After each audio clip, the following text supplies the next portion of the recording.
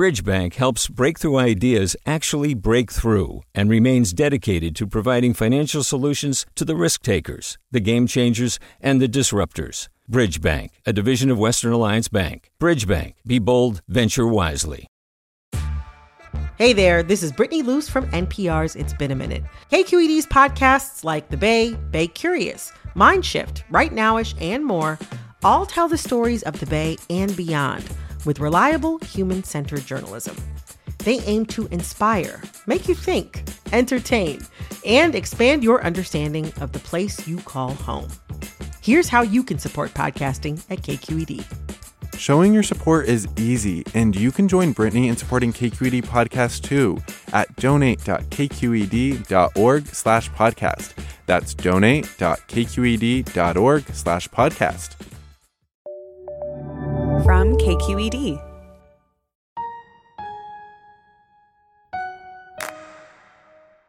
It seems like there is always something going on with Oakland Unified School District. But this week, things seem to have hit an apex between teachers, parents, and district leaders. I hope your kids suffer what my kid is going to suffer tonight. This week, Oakland School District is announcing some school closures. The same week, teachers in the district are voting whether to authorize a strike. Today, we're going to talk about what the hell is going on at OUSD. I'm Devin Katayama. Welcome to the Bay.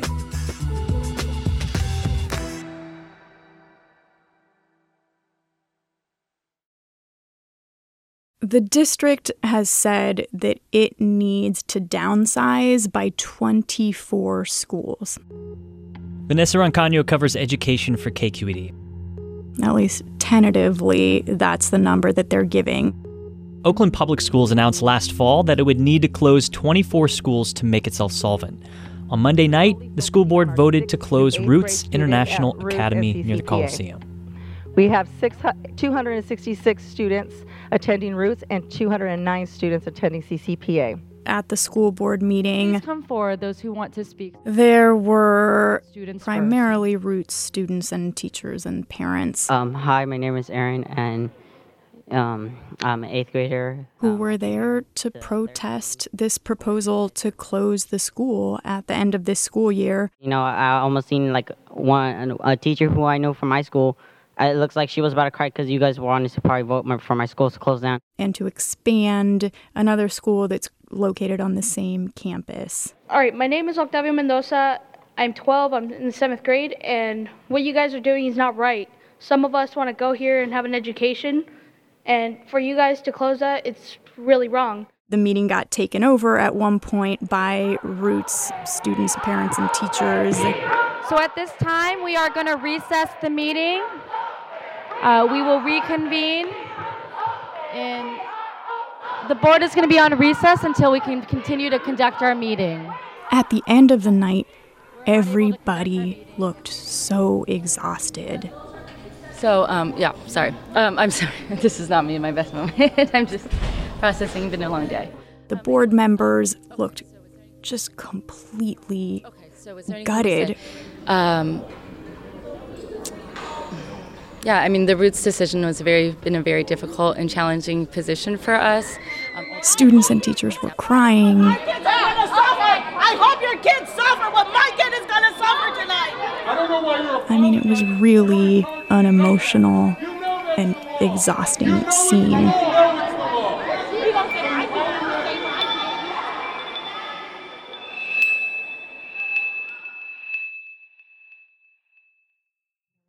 Ultimately, they voted. Mr. Seychow, we're ready for a roll call. Nearly everyone voted in favor. There was only one board member who voted against the closure. Yes. Motion adopted as amended.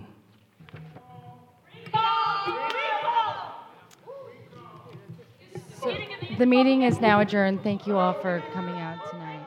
So that means that Roots International Academy, after the school year, is going to close? Yep. Wow. Why is Roots closing? So the district is looking for a way to scale down, and they're linking that to an effort to create what they're calling quality schools, right? Schools that are showing better results. The Roots decision was been a very difficult and challenging position for us. This is School Board President Amy Ng. Ultimately, it comes down to the district wanting to expand access to high-quality schools in East Oakland. The district has more schools than a lot of other districts of similar size. Unfortunately, we're in this untenable position as a school board where we cannot adequately resource all 87 of our schools, and we're having to make these difficult and terrible trade-offs. There was an effort in the early to mid-2000s to break up big schools and create smaller schools. The small school movement, yeah. And there was a lot of Gates Foundation money backing this effort. That money eventually ran out. The district has run into some really serious financial difficulties. Some of the issues that OUSD is dealing with are issues that districts around the state are dealing with, right? Rising pension costs, rising special ed costs. A lot of charter schools have also moved into Oakland, and that's leading to declining enrollment, which of course means less money for the district. They've had a huge amount of turnover, and there's a history of mismanagement here. They've gotten criticism in a couple of reports that looked at their accounting, and now even the state and the county are putting pressure on them to fix this situation. The state is offering some bailout money, but it hinges on the district showing that it's taking steps to become fiscally solvent. One of the steps that it's taking is moving to close schools. So this week you learned that the district wants to merge 2 schools as part of this plan. Which schools? They announced that they want to merge Kaiser Elementary School with Sankofa Academy. These are 2 very different elementary schools. How are they different? Kaiser is kind of this idyllic campus up in the hills near the Caldecott Tunnel. It's a really small school. There are students from all over the city, and it's performing very well. Students from all over the city because they want to be at this campus at Kaiser. It's one of the few schools in the hills, certainly one of the few elementary schools where parents can choose to send their kids. And what about Sankofa? Sankofa's in my neighborhood, actually. It's in the Bushrod neighborhood. Yeah, that's actually my neighborhood too. Yeah. Big, beautiful campus. It's got a wonderful library, but really small enrollment for that big facility. There's like 180-some students. It's got a population that's majority Black, and it's really struggled academically. I think it's about 7% of students there are meeting state math standards. Just over 10% are meeting English standards. I can imagine that kids, families, and even teachers in a high-performing school aren't going to like attending a lower-performing school in a different area. So why is OUSD asking Kaiser students and families to move to Sankofa? A lot of those students don't live in that neighborhood, and the district points to data that shows actually a lot of them live in Sankofa's attendance zone. One of the parents I talked to lives within walking distance of Sankofa. He chose not to send his daughter there, although he says he considered the school and there were things that he liked, right? It's got a strong music program. I think it's got a strong sort of African-American heritage program. Those were all things that he liked about Sankofa, but ultimately he decided to send his daughter to Kaiser. His point was all of these parents are making these individual decisions about what is best for their child.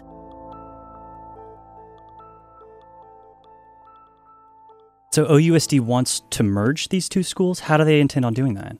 They want to move Kaiser students and teachers onto the Sankofa campus, where the 2 schools would basically share a campus or create a new school. The idea is that over the next school year, teachers from both schools would work together to design what this new school is going to look like for the 2020-21 school year. This kind of conversation in OUSD, I'd imagine, is pretty heated. What are people saying about it? What I heard from Kaiser teachers, Mary Grace McGee, and it's my 14th year here, is basically, yeah, of course the district should help Sankofa. We need to fix that school. There's so many other ways. We could actually mentor, this other site if that would be good. But don't mess with this thing we've got up here that's working really well. I think that is heartbreaking that they would take away a really beautiful, well-functioning school that is a choice for Oakland children and just end it. And are any of our parents going to stick around? Steve Neat, 4th and 5th grade teacher. More students are going to leave, and they're going to lose more money that they would save by moving us. It's just really just incredibly poorly thought through. The way I see it, the district is basically trying to force integration, right? Which hasn't happened historically by choice. Yeah. These schools, beyond the differences in the racial makeups, are very different in their socioeconomic makeups. Sankofa is 90% low-income students. Kaiser is about a quarter low-income. Well, I imagine there's also the possibility that parents, if they have to choose whether to send their kid to Sankofa or take them out of the district altogether, may just choose to take their kid out of the district. Yeah, absolutely. One of the parents I talked to pointed to an informal poll that they had done at the meeting when they got this news. Oh, wow. And he said that nearly all the parents there raised their hands and said, I would take my kid either out of the district or try to get them into another district school that's to my liking, but I'm not gonna stick around. I know there's a lot of variables with what this merger might look like, but to the point of integration, I definitely know there's research out there that shows integration does work to improve test results and outcomes for kids. Yep. Any of these Kaiser parents would look at this big picture and say that, of course, they support integration and equity, but when it comes to making decisions about their own kids, I don't know if they're gonna take a chance, be part of an experiment.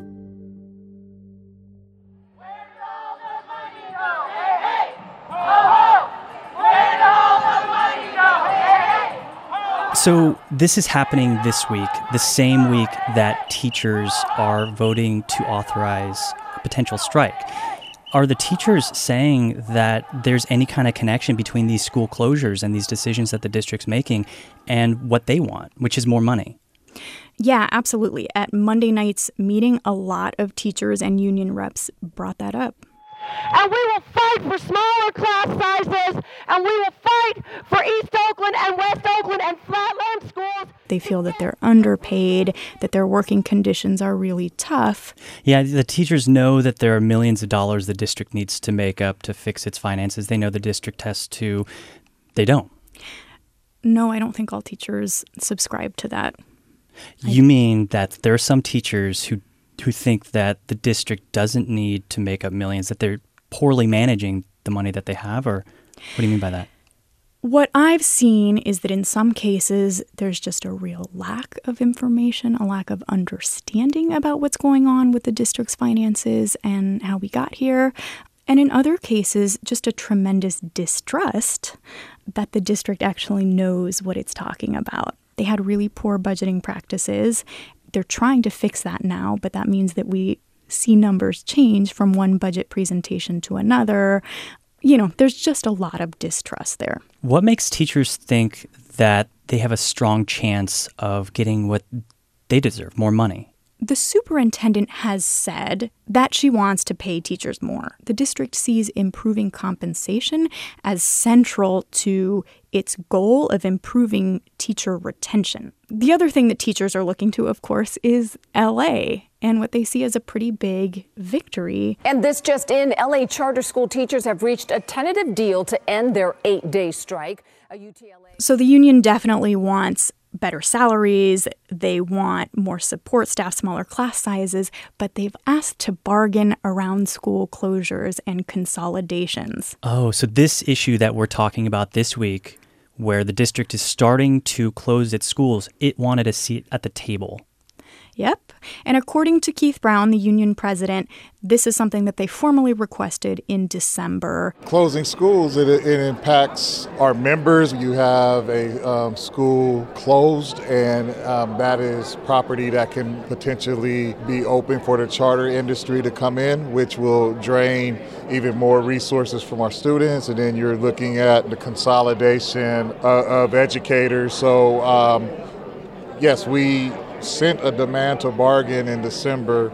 For their part, the district has referred this to their general counsel, and they simply don't think that closures are within the scope of negotiations. But Keith Brown is looking to the gains that LA teachers won and the things that aren't part of the traditional bargaining process. And he thinks that maybe he can win something around these closures, if it's only more of a seat at the table around how these decisions are made. Well, thank you, Vanessa. Thank you. Vanessa Rancaño reports on education for KQED. The school board is expected to vote on the Kaiser-Sankofa merger in May. Meanwhile, we're going to know if Oakland teachers vote to strike on Friday, which is also when the last set of negotiations is going to wrap up. I'm Devin Katayama. That's it for the Bay. Talk to you Friday. Hi, I'm Sasha Koka, host of the California Report magazine. Every week, we bring you stories about what connects us in the giant, diverse Golden State.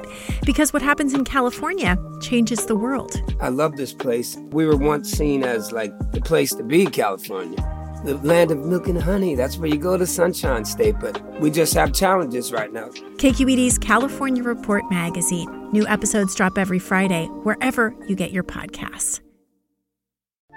Hey, what's up? I'm Erica Cruz Guevara, the host of The Bay. Donations keep independent journalism alive and healthy. And you support outstanding journalism when you support KQED. So if you haven't yet, check out donate.kqed.org/podcasts. That's donate.kqed.org/podcasts with an S.